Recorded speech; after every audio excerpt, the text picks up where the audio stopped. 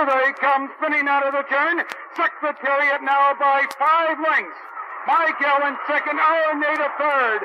They're coming to the 8th hole. Secretariat by 5 lengths. They pass the 8th hole of the mile, 135. Secretariat all by himself. America's super horse, Don Turcotte up, 50 yards to come. Secretariat by 7. Secretariat 8 lengths. Then Miguel, our native is third.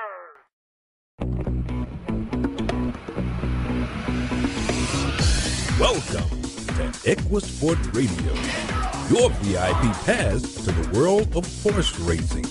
Down the stretch they come! Cat thief digging in at the rail! Let Salzman take you inside the gates, behind the scenes, to the heart of horse racing. Closing third, Barbaro, Sharpshooter, Barbaro's got him, Barbaro wins! And remains undefeated on his way to Louisville. EquiSport Radio, get tied on. Hey, and welcome to EquiSport News Network's Hub Rail Insider. Today we're doing something new, different, and hopefully exciting. This is Les Salzman, and it's the first of 4 harness racing roundtables focusing on improving the sport. Up ahead, we'll have panels of owners and breeders, trainers and drivers, and young guns. The goal is to provide a positive forum for moving the sport that we love forward. And this episode of EquiSport News is going to be commercial-free, so you'll be able to listen and not be bothered by commercials. And if you want to call in, our call-in number is 1-800-627-6008. That's 1-888-627-6008. And now on the Dunhill Equine Network hotline, we have Jason Saddlemore, who is a recent USTA presidential candidate and is currently the CEO and GM at Winners Bayonne, vice president of racing at the Meadowlands, and the CEO and GM at the Meadowlands. I'm sorry. Jason, I have to apologize. That's a lengthy resume to get through. Congratulations on being so active. Another guy that's very active in the sport. Another guy that's very active in the sport is Bob Pandolfo. Bob's been a handicapper and sports writer for decades. I remember him back when I was a pup, when he was at the Daily Racing Form and American Turf Monthly, and a handicapper for the USTA. He's also authored several horse racing related books, including Pace Handicapping, Long Shots. Our third guest is Freddie Hudson, also a recent USTA presidential candidate, and is currently involved in marketing and promoting harness racing, and is the founder of the Roosevelt Raceway website. And they're producing a documentary, and they're having an alumni weekend. It's pretty cool. And Andy Berg, who one of the guys that pioneered the numbers or the figs in the standardbred side and a Meadowlands regular, is with us as well. So, guys, welcome. I appreciate you taking the time to join us. Thanks, Les. Thank you. Thank you. Thank you. Thanks for having me. And we're going to keep, and this is going to be kind of a loose form that we're going to have. I'll throw out a question, and then if you guys can jump in and answer, that's going to be great. And if any of the folks listening want to call in, they can give us a call at 888-627-6008. By the way, and we'll intersperse during the show, we had a ton of emails with questions, so we've got a lot to cover. But the first thing I wanted to ask you guys is, if we were to start the whole thing over, right from scratch, what would be the one thing that you would do to make kind of the cornerstone of the industry? And Freddie, why don't we start with you? Boy, I would go back and look at what Levy did. You know, he basically did the nighttime racing, half-mile tracks, but we have to take the new innovations. And some of the new innovations is we have to use the technology that is out there. And what the Hong Kong Jockey Club has done is they've come up with a simulator app that's on the phone. And I would start building around that to bring in the younger people. We need to get the younger people out there. And I would also focus on event racing. And I think those are very important things. Now, Andy, as a bettor and as a handicapper, what do you see? If I had to start the whole thing over again, I would build more mile tracks and have more 10-horse racing, because that's been proven to be the most popular with fans and brings in the most money and creates the most exciting racing and the most bang for your buck as far as a gambler is concerned. So that's what I would do. I would not have built all these smaller tracks, which we have today, and I would have focused on building bigger tracks if I had it all to do over again. Now, a quick question on that. Because if you use 10 horses in each race and we have a dwindling horse population, would you advocate maybe fewer race dates? Yeah, you wouldn't have a choice, but you asked me what I would do if we were starting out again. Okay. No, just a follow-up question to it. And I think I happen to agree with you. I think that a 10-horse field, just the visual makes it a lot more exciting, let alone from the handicapper's perspective. Yeah, because at the top of the stretch, so many horses can win. And on a half-mile track or a 5/8, that's not the case. No, I think you're right. And Bob Pandolfo, Bob, Yep. what would you think?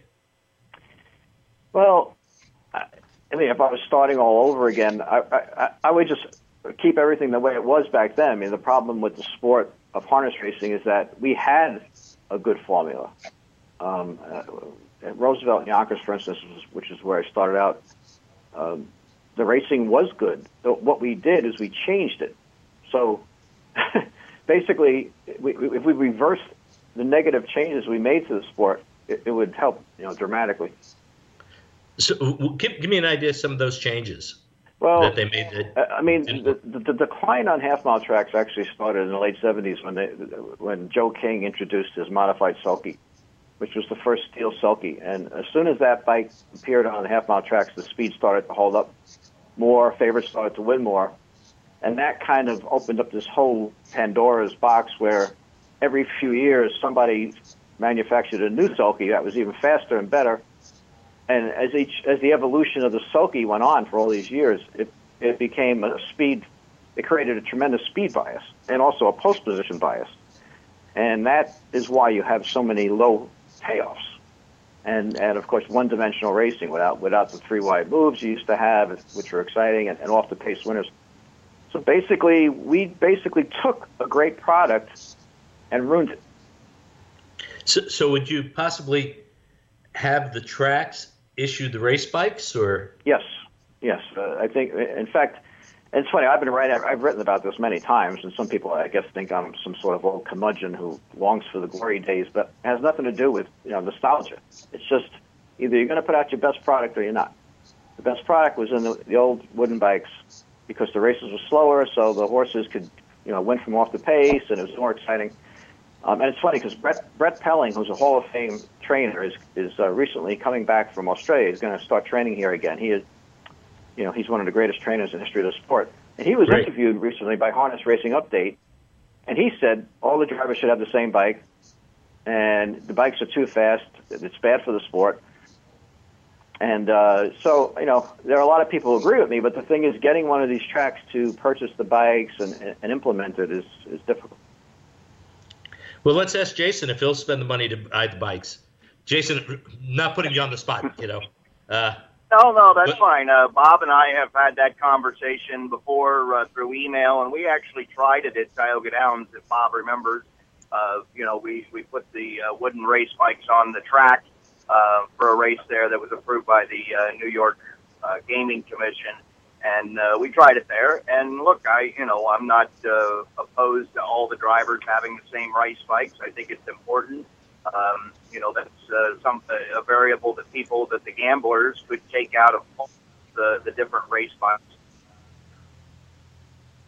One of the things, and I don't drive anymore or train anymore, but one of the things as a spectator that I see with the faster bikes, the horses are wearing much more equipment. And visually, again, that may not be that appealing to the public.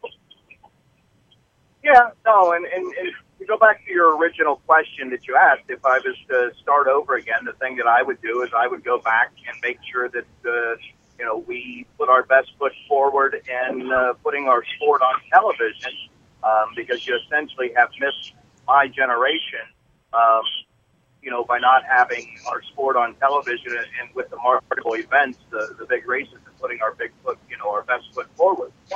So that's what I would have done. I would have went back and put our best events, our best races on TV and promoted it, similar to what they have.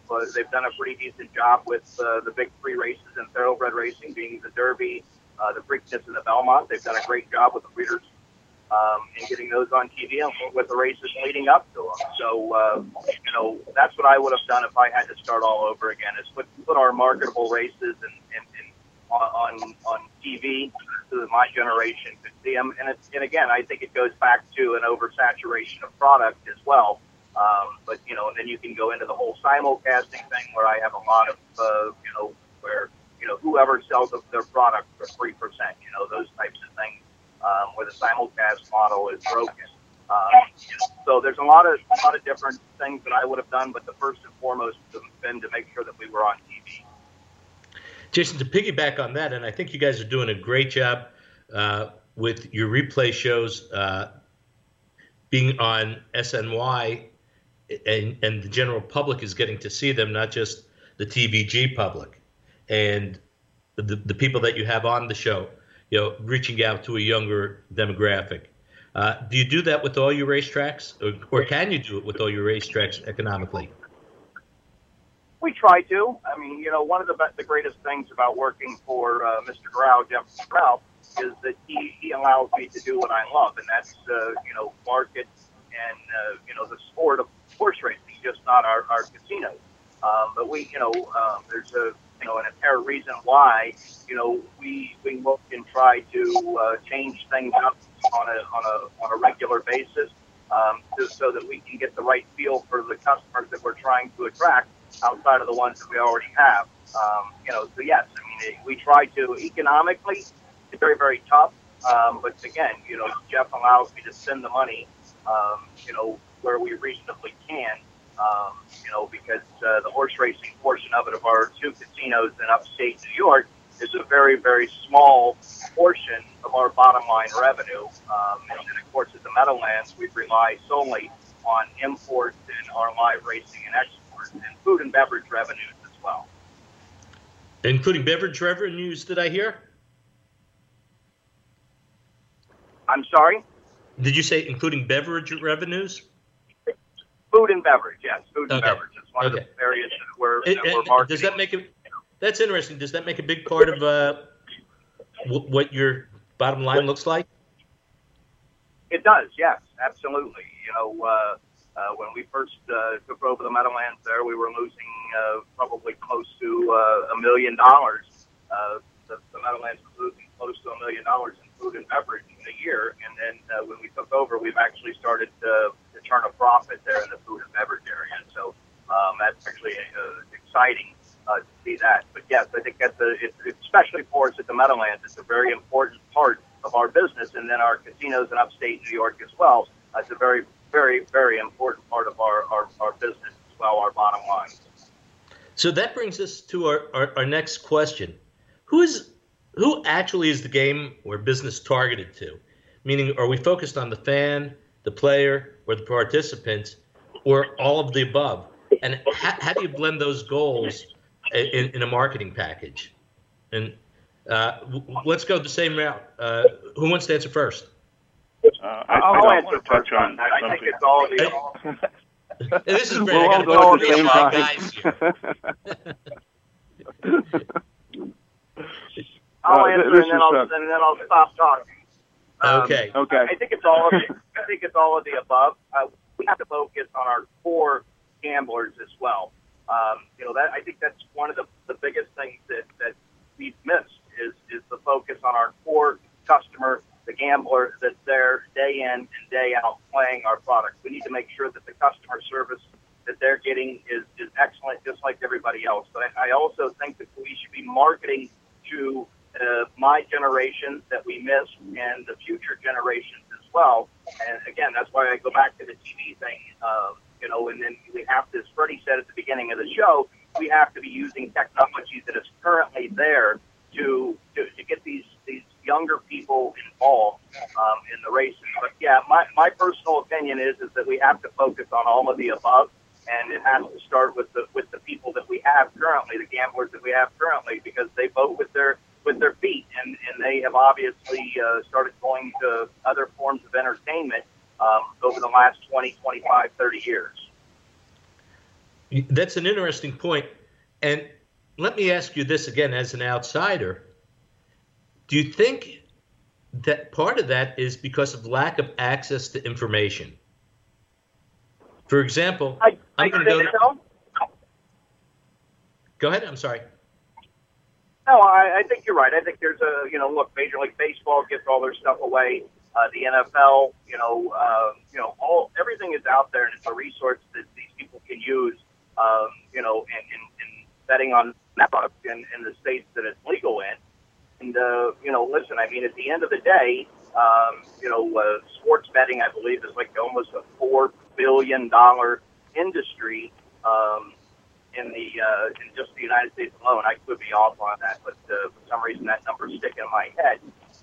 But yeah, I mean, the information is there and available for them to use.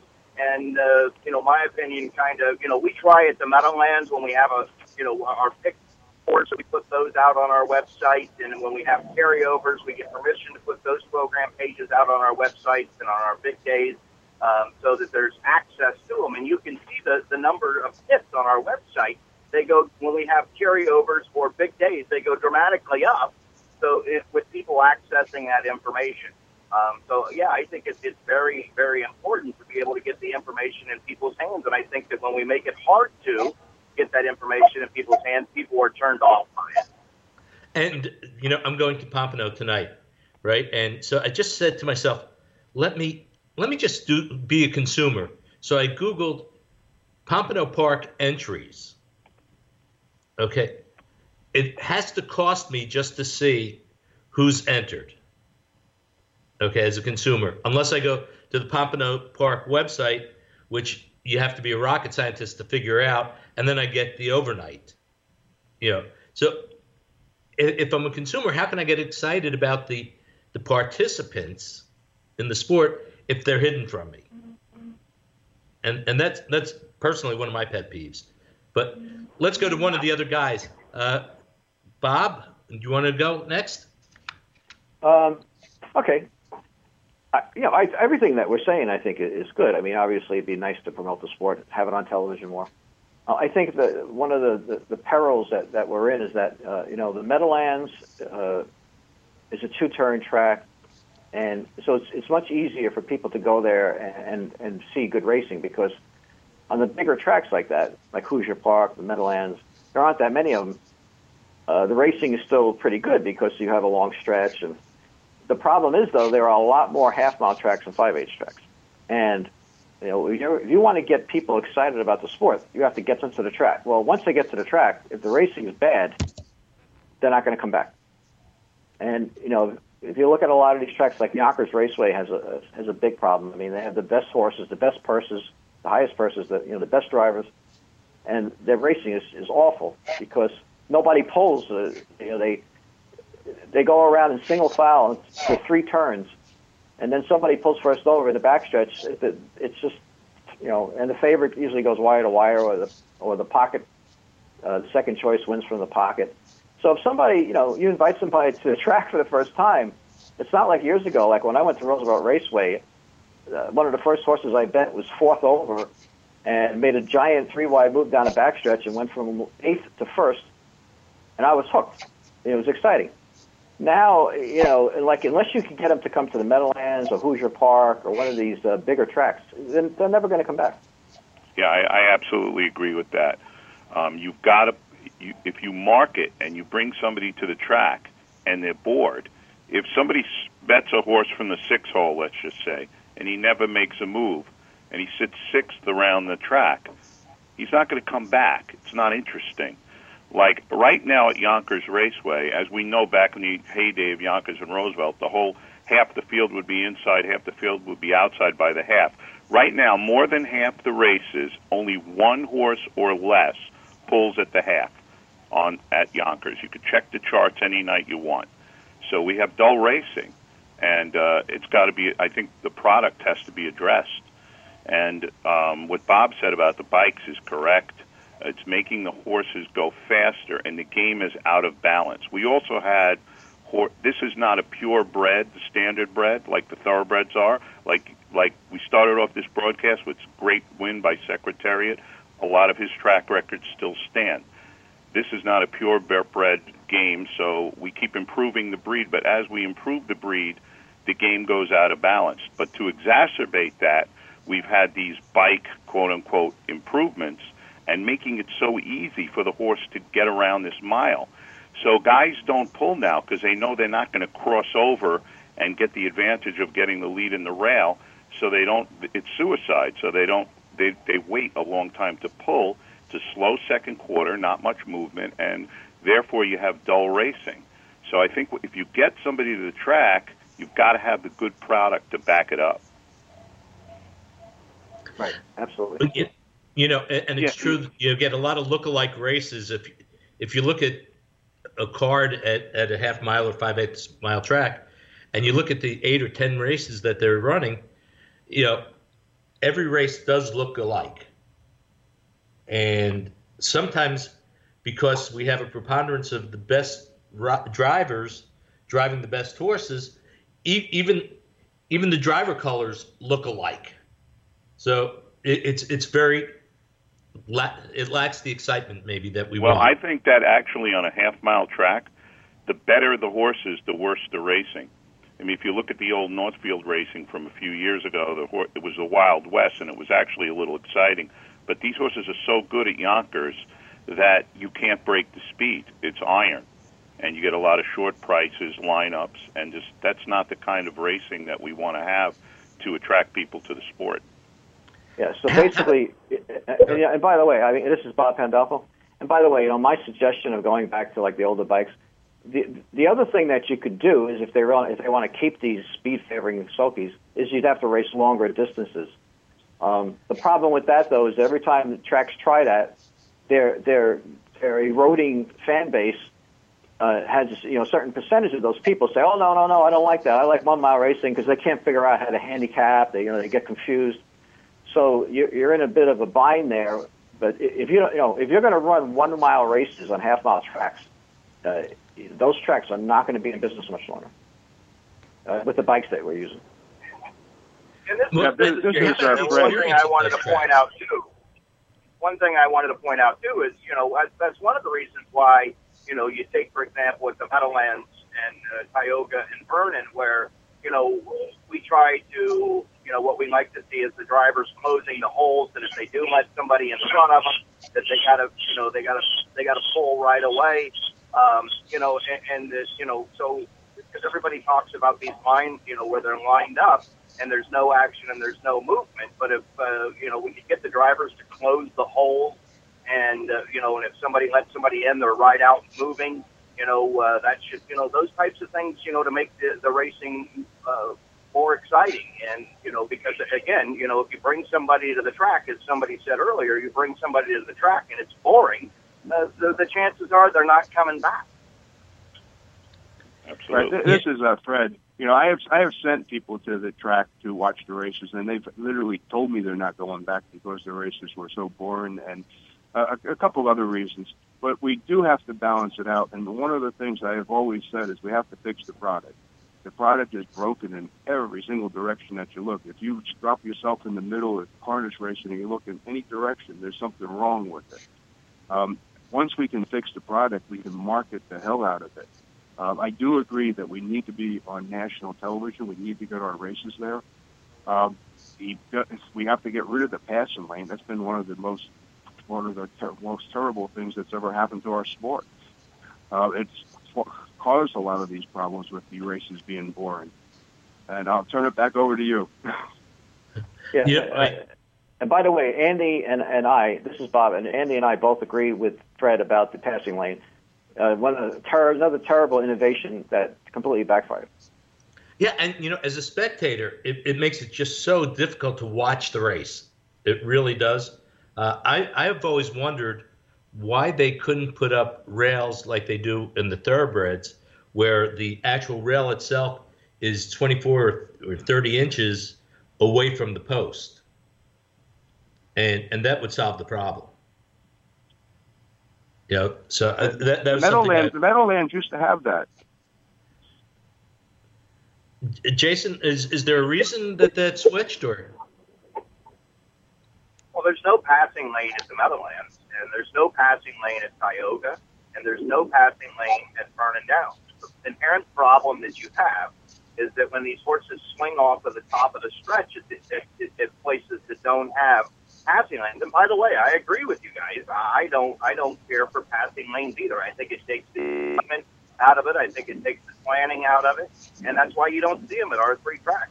Jeff and I are certainly, we're aligned on this. And the one thing that concerns me though is when these horses spin off the top of the stretch, they're coming out, and then horses go up on the inside, and it looks like you have a passing lane, and you don't, and people become infuriated. How did that horse get through on the inside?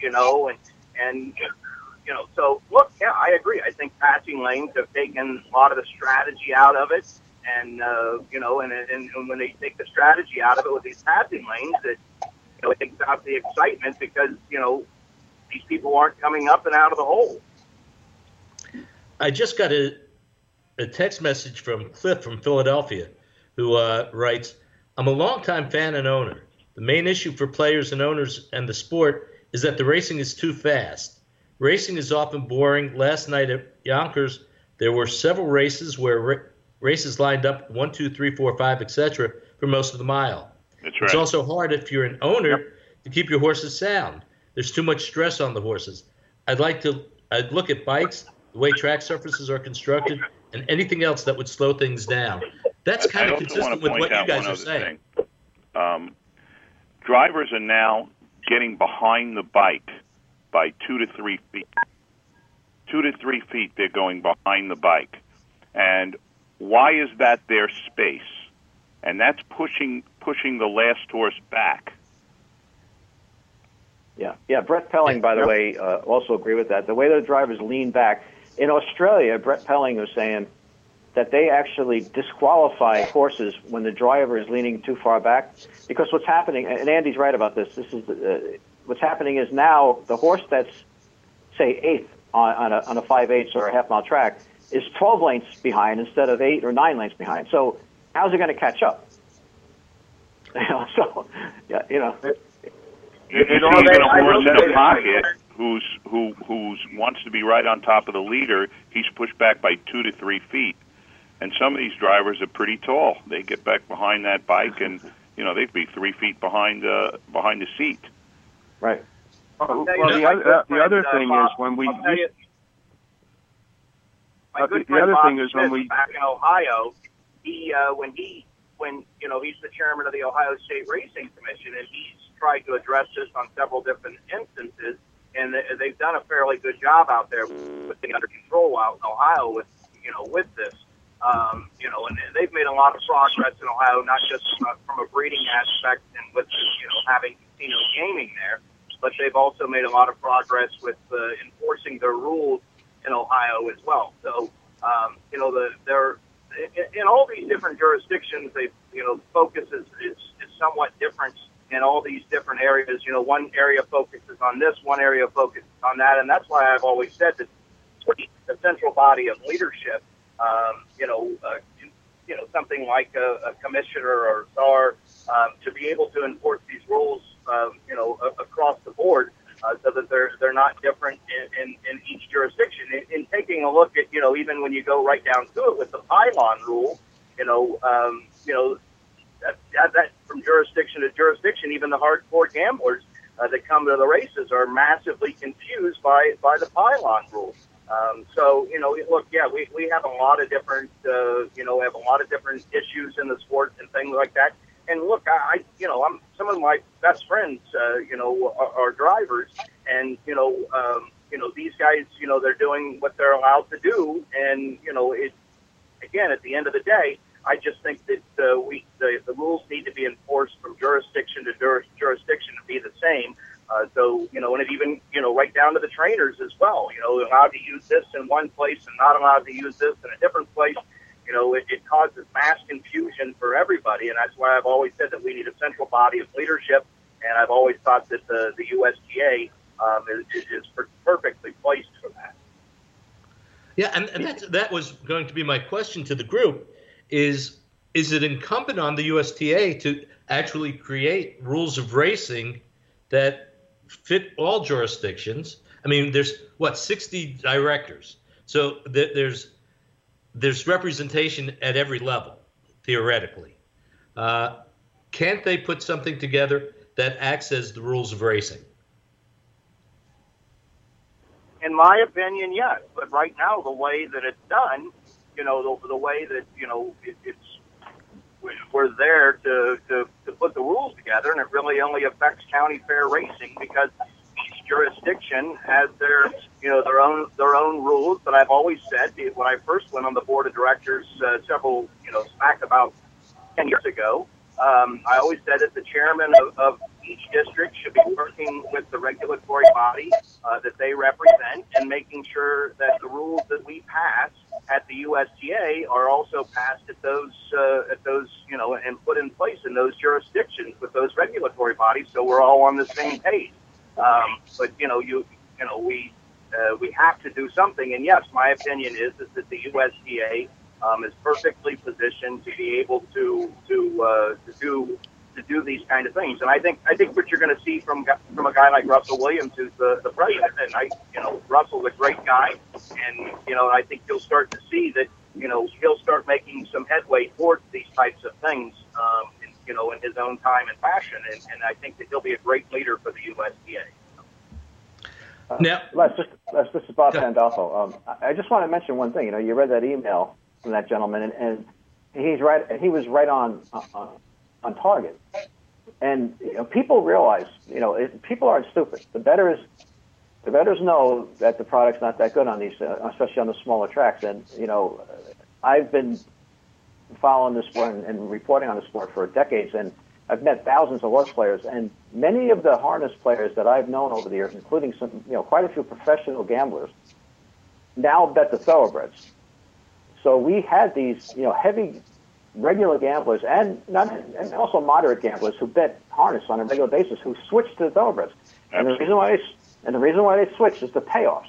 So, we're talking about the flow and about the speed bias, but the thing is, it affects the payoffs. And if you don't have good payoffs, it makes it too difficult to gamble on the product, and that's why they switched to thoroughbreds. That's true. I know of 4 7-figure plus gamblers that have left the Meadowlands in the last few years. 3 of them have gone to the thoroughbreds. And that is true. When I was at the OTB parlor over in New York, I'd met probably about 50 of them that have left harness racing and have gone over to the thoroughbreds. You have to have good payoffs because you also need good pools. Yeah. So today at Gulfstream they have 1.6 million. Go ahead. Yeah. So Andy, I believe it was Andy that said it. 3 of the 4 that he knows 7-figure gamblers have left the Meadowlands, and you're saying that they have left the Meadowlands because of the product, or they have left the Meadowlands because of the size of the pools? Because actually our pool size is still, we just did a press release yesterday, and I believe it was $208,000. So it's still holding sway with less races. That's true, but they left a little bit before you guys came along, and the Meadowlands is actually a success story in a sense because if you look at the Meadowlands handle, it's essentially double of the next track in our industry, which is sort of unheard of. There's nothing like that in the thoroughbreds. And the Meadowlands is doing the best job of giving people what they want, which is 10 horses on a mile track, as I said in the beginning. So if every track would be like the Meadowlands, harness racing would be booming. But the problem with the Meadowlands is they are in an unlucky situation in that the surrounding states have slots and they don't. So it's a distorted economy, and they don't have enough money to race enough days. And it would be great if every track was like the Meadowlands. Our handle would be a lot better, because one of the things that the Meadowlands gives you are crossover thoroughbred players. Thoroughbred players will come over and play the Meadowlands, or a little bit Woodbine Mohawk. They don't. What thoroughbred players don't want to see, and I think most players don't want to see, are lineups. They don't want to see horses follow each other for long periods of time, like over a quarter of a mile. And at the Meadowlands, there's more action, generally speaking. There's more action, especially when you're putting 10 horses on the track. So that's the kind of product that is probably our best product now. Yeah, you have to have good payoffs. You know, that's a lot of these tracks, half-mile tracks and 5/8 tracks. The favorites are winning at 44%, 43%. Post-8 never wins anymore on half-mile tracks. Right. You know, so how are you going to make any money? I mean, if you're at the track, like I can remember when I was a teenager, I started going when I was 17 years old. I could walk into the track with $100, and I'd be down to my last $12, and I'd box 3 horses and hit a $100 exact and walk out even. Now the exactors pay $10. Like you can't get even. You can't, you know. Right.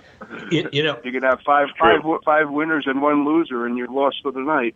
Yeah, there's not much opportunity. You're grinding down the bettors.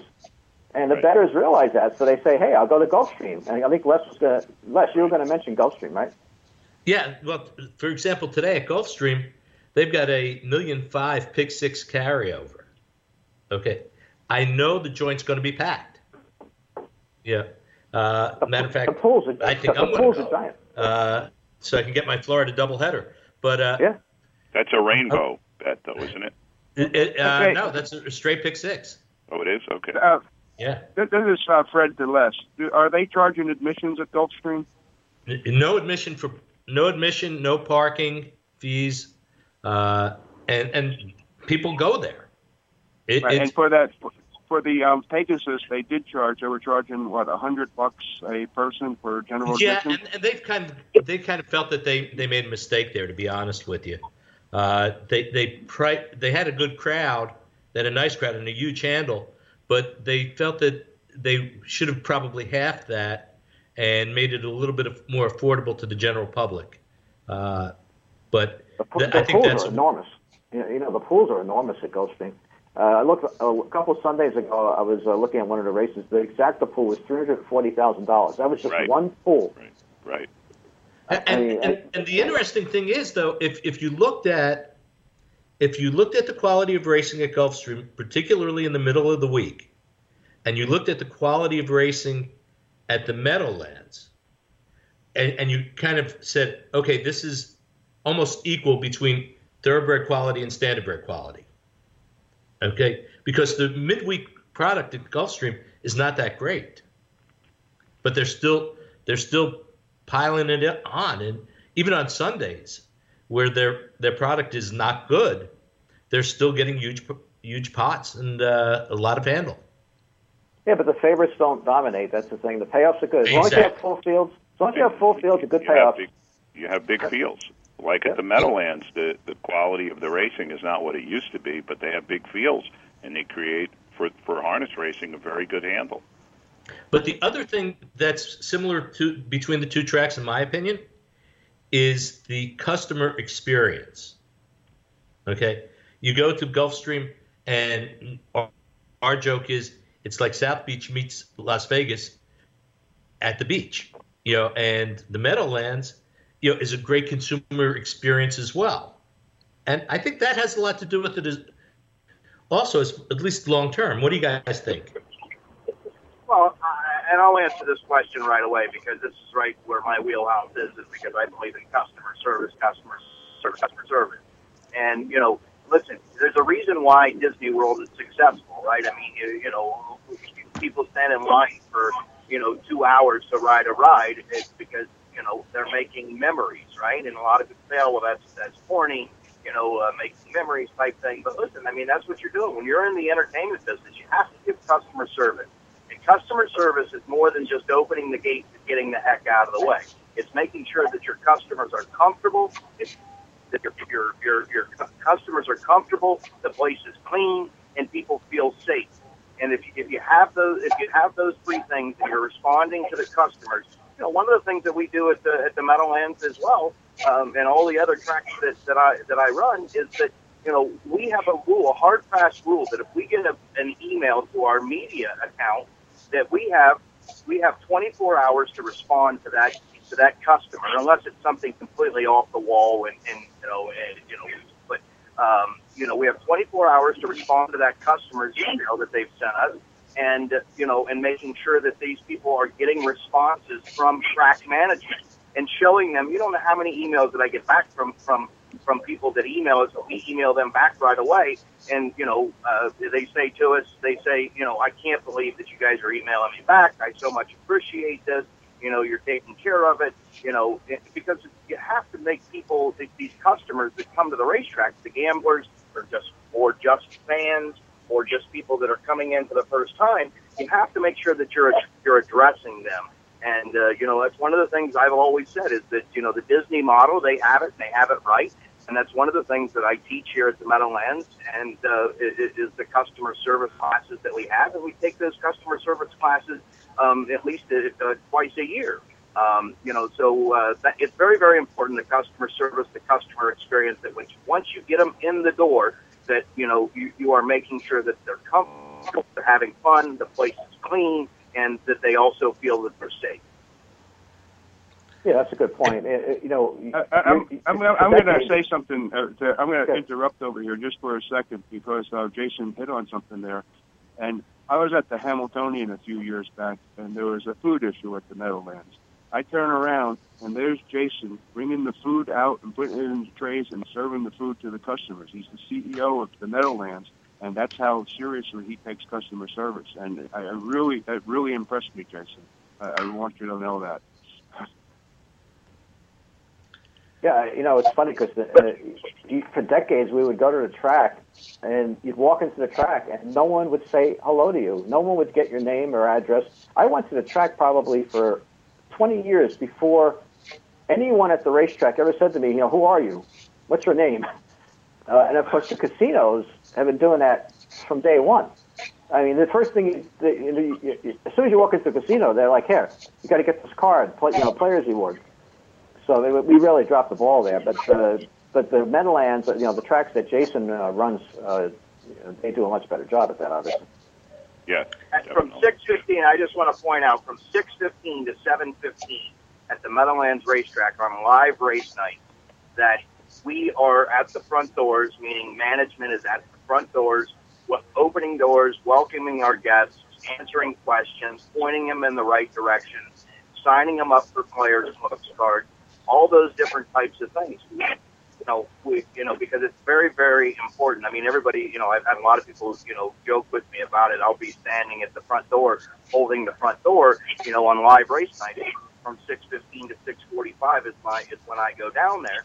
And they'll say, "What are you, the doorman tonight?" And yeah, but I'll tell you honestly, that's the most favorite part of my day, because I get to interact with my customers and listen to what they're saying and helping them out. And I think that, as track management, that we have to do a better job of welcoming our guests, similar to what they do at these casino places. When the first thing you do is you walk into a casino and there's a host there ready to get you your Players Club card and, and pointing you in the right direction of where you want to be.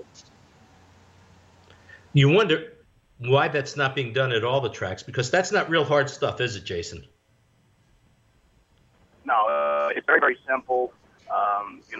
To stand there at the front doors and smile and welcome your guests and talk to them, for the first hour, that 7:15 before your live racing starts.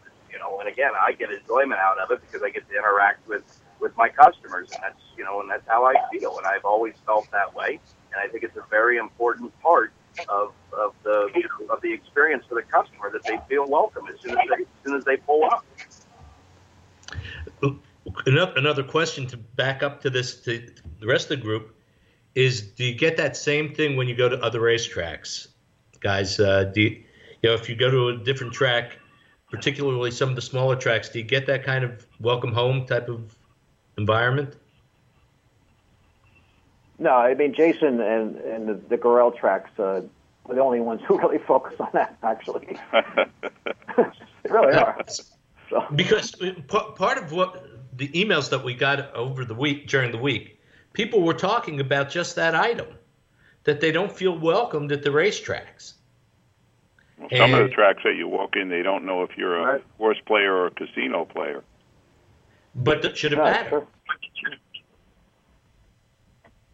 Yeah, that's my question. Should it matter if you're going to the casino or the racetrack? Shouldn't you be treated the same way? Yeah, and you're not. Absolutely, 100%. Right. But I know when you go into Pompano Park, they assume that you're in the minority if you're going in there with a program or something, you know.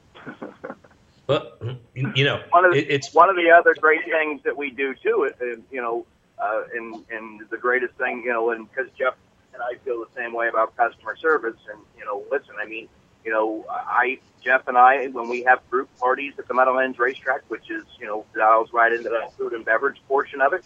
Jeff and I go and visit each one of the guests in those parties in our skyboxes or at Victory Sports Bar or out on the terraces. We go and visit those groups and see that, make sure everything is going okay and that the service is what they want it to be.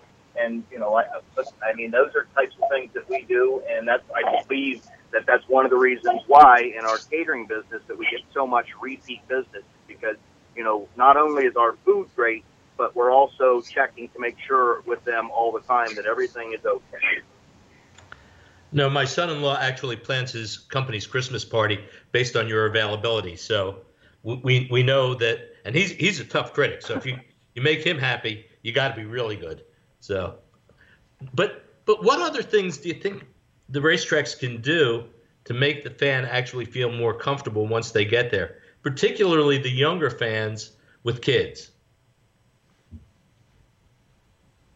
The seating is important. A lot of these tracks aren't laid out that well. And Andy and I talk about this sometimes because we go sometimes to Pocono Downs. Yeah. And Pocono Downs has a patio outside. Right. They have table seating. Right. So I go there with my wife and another couple, and I sit there. We have a few beers. We get something to eat.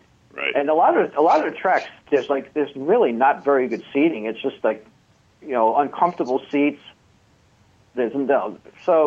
Well, I think like stadium seating you don't really need much stadium seating. I think today people have devices, people have tablets, and they like to sit and they like to be at a table. And many of these tracks really do not have anywhere comfortable where you could sit outside. If you go to Chester, I mean, there's a zillion little plastic seats glued to a long cement row, and there's nobody in those seats because they're not comfortable. They're not giving you a table. But if you go to Pocono, the first seats that are filled are what they call the party patio, where they're giving you a table and chairs, and you could sit down and be comfortable. So I think that's. And also remember, when you're at the track, you're watching the race for 2 minutes, and then there's 15 minutes or so in between. So you don't need even to look out at the track that much in those 15 minutes. I think we have to focus on some more entertainment between races to get people out there. I do think that, I've said this 100 times. I've been to the steeplechase races, and it's an event going to them. And they have wineries there. They have all types of displays. They have all types of tents all over the place selling merchandise, and they have music. They have bands going, and it's an event, and I think we have to start focusing for our bigger races on event type atmosphere. It's true because we're asking people to stay there for 4 or 5 hours, so we better keep them occupied, right? Correct. Yeah, that's what they do for the Hamiltonian, but that's a good point. You could probably do it for more days too, whenever there's a stakes race. Yeah, I've been asking people this the last month or so. When they go to the racetrack, do they rely on a print program, or do they rely on their tablet or a device? And more people are telling me devices. But there are some standardbred tracks that don't even have wireless. That's kind of crazy to me. Yeah, that is crazy. It really is. Yeah, you pretty much have to. You have to get with the times, because especially the younger generation, they do everything on their phones, and you got to have an app. Every racetrack should have an app, first of all. Yeah, or a functional industry app that people could, again, hate to throw this back to the USTA, but boy, why not do an industry app like some of the Equibase or a variety of other different services have, so that people have access and that they can use the tools. I'm gonna jump in here real quick. Jason Rico, he's got a virtual reality game out there that's addressed some of these issues, and the Hong Kong Race Jockey Club has already done this. They've already invented the app, and so all we have to do is copy what they've done. It's not that difficult. No. No, it just takes. You have to break the inertia to actually do it, though. Correct. We just got another text message. Greatest contributor to the downfall of harness racing, and this is from James in Canada. So maybe we can talk to it, maybe we can't. Greatest contributor to the downfall of harness racing in the past 15 years is the VLT purse money. You cannot sell this product to the public because it's not made for the public. Races are now races for the horsemen, not for the racing industry. Proof is well documented. The greater overnight purse structure, the more you can see how the race plays out as a driver securing his portion of the purse, not flat out going for the win. The public is not stupid. Now with many choices, there's no reason for a fan to play a track where he's not confident and comfortable to win. Any comments on that? I got one. We could change and have a week card where we have winner take all. That would change it. Everyone would have to be out there trying. That's it depends on, I understand what he's saying. A lot of these tracks, you have these really good drivers, but they give each other tucks, and they yield the lead right away. So I don't know how you get past that, though. It seems that some circuits the drivers are much more aggressive. Like I've been playing Miami Valley in Ohio.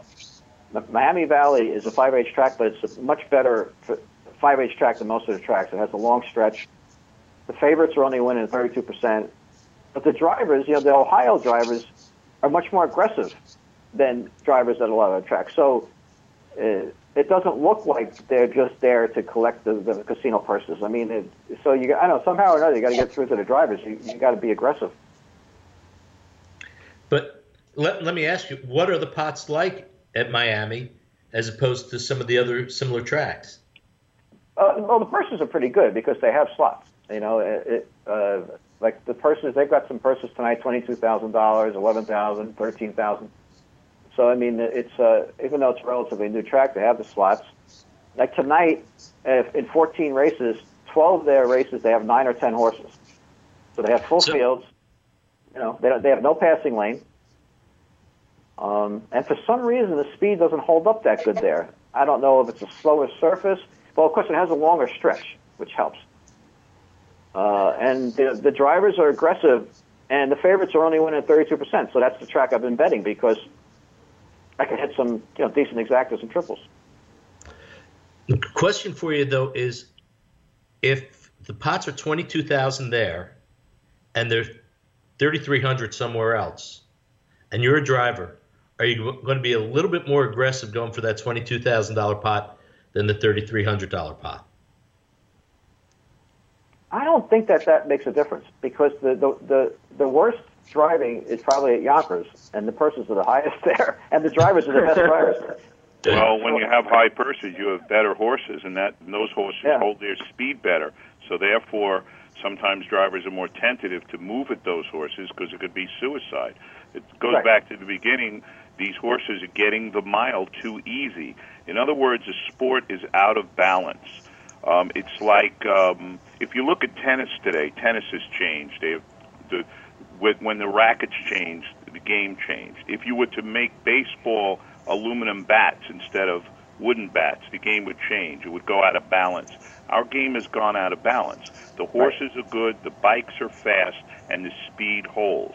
Therefore, you get races that look like, to use a Rodney Dangerfield joke, an oil painting sometimes. Yannick, I was talking to Yannick Ingris last week, who's one of the top drivers, and he agreed with me that, he says, I could just put a horse on the lead, and I could just keep pushing him. He said, I don't have to try to rate them. You don't have to rate them anymore. You just put them on the lead and just keep asking them to go faster and faster, and they never stop. Yeah, no, it's a different dynamic right now, especially as you guys mentioned earlier, with the drivers laying back, that they're going to push it, come from off a horse back at least a length and a half.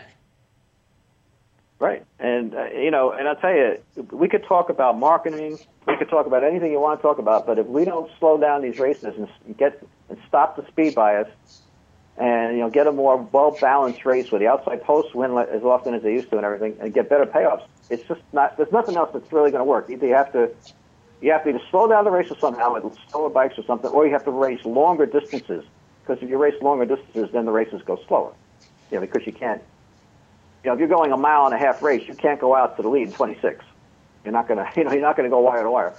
So, but I think those are the only two things you can actually do: either longer distances or just slow the races down with slower bikes or something. Go ahead. You have to in order to get a good race, you have to induce a double tier as long as possible. The longer that horses line up in a row, not only is that boring for the people to watch, but the speed holds and the race is worse.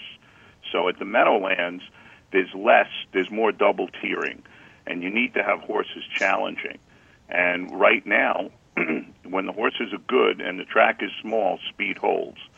So the only thing I can figure out is to change the regulation on the bikes and try to make it harder for the horses to pull the bikes, and that therefore change the chemistry a little bit back to the way it used to be, which was more exciting.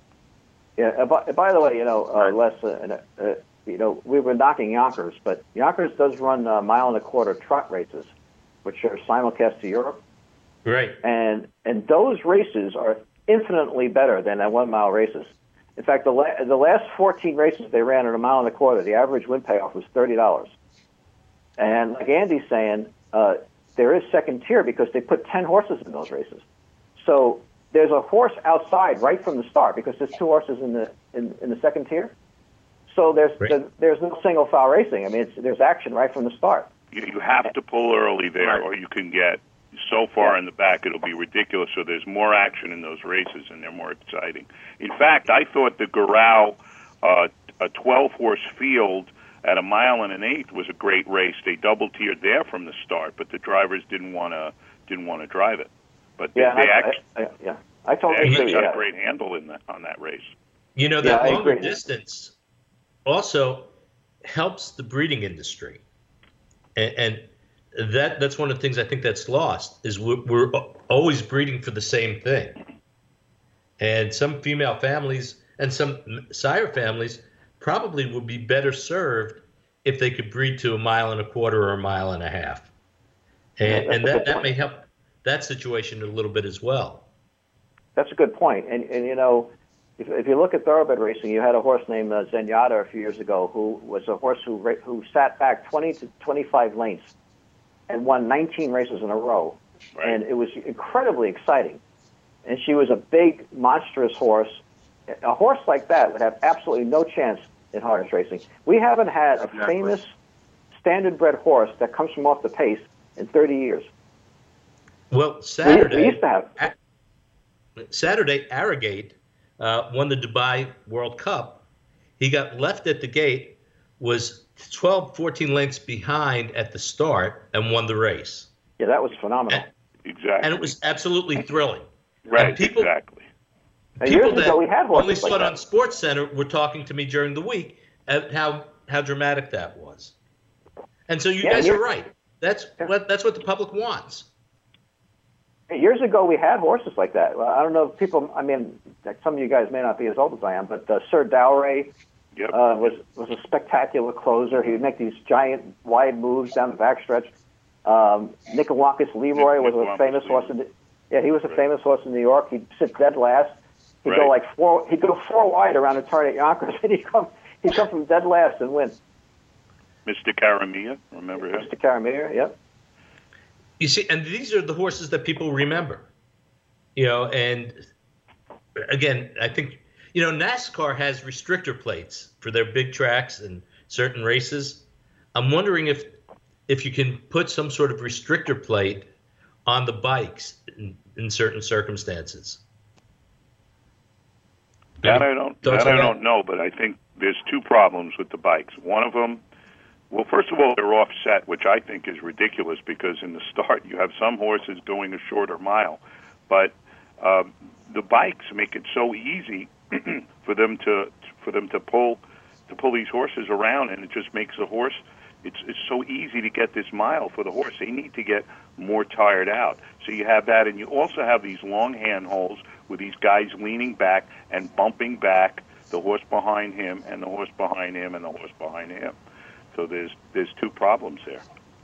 Well, also add from our old bikes that we used to race, and we were a lot closer to the horses. That's now, what I'm saying. My feet used to be up past the stifles when I raced the horse. Now, your feet are not even near the rear end of the horse. That's how far back we've moved. Yeah, absolutely. That's another part of the whole problem, the distance between the horses. Yeah, and I wonder how that visually affects the consumer too. You know, what they think about this whole thing of the driver practically being a different area code. The consumers, the bet in public, when they look at drivers leaning back, the first thought that goes in their head is that they're holding the horse back. And that's the way that they look at it. They don't look at it like trying to go with the horse. Yeah, you know, another thing about all this, too, is we're taking a lot of the finesse out of the game. Like Carmine Abatello was interviewed a few years ago. He's a Hall of Fame driver who's retired. And he said, well, now that you don't have to rate the horses, he says there's no technique involved in driving a horse. You just go to the lead and just keep pushing your horse, you know. So, you know, those drivers that you used to marvel at, like Buddy Gilmore or Brian Sears or John Campbell, you know, the guys who were like a finesse driver who would win from off the pace, that's going to be more and more of a lost art because all the top drivers now are pretty much the guys who just gun the horse to the lead. So, you know, we've talked about a number of these problems, and we're just about at the end of the hour, and I appreciate you guys. Great insight. I've learned a lot from you. We're going to be doing this again. Next month, we're going to have a panel that will be of owners and breeders. And then after that, we're going to do one with trainers and drivers.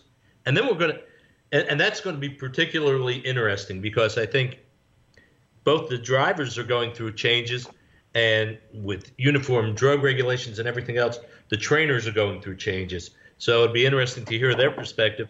And then we're going to get the kids on here, the guys under 30, both that are in the bike and in the barn, and try and get their perspective as we keep trying to push this forward and get the important subjects out. Again, it's been great having everybody on board. Any last comments by anybody? Are we going to have time to take any questions from any of the public out there? If we had calls, they probably would have, Doug would have put them through.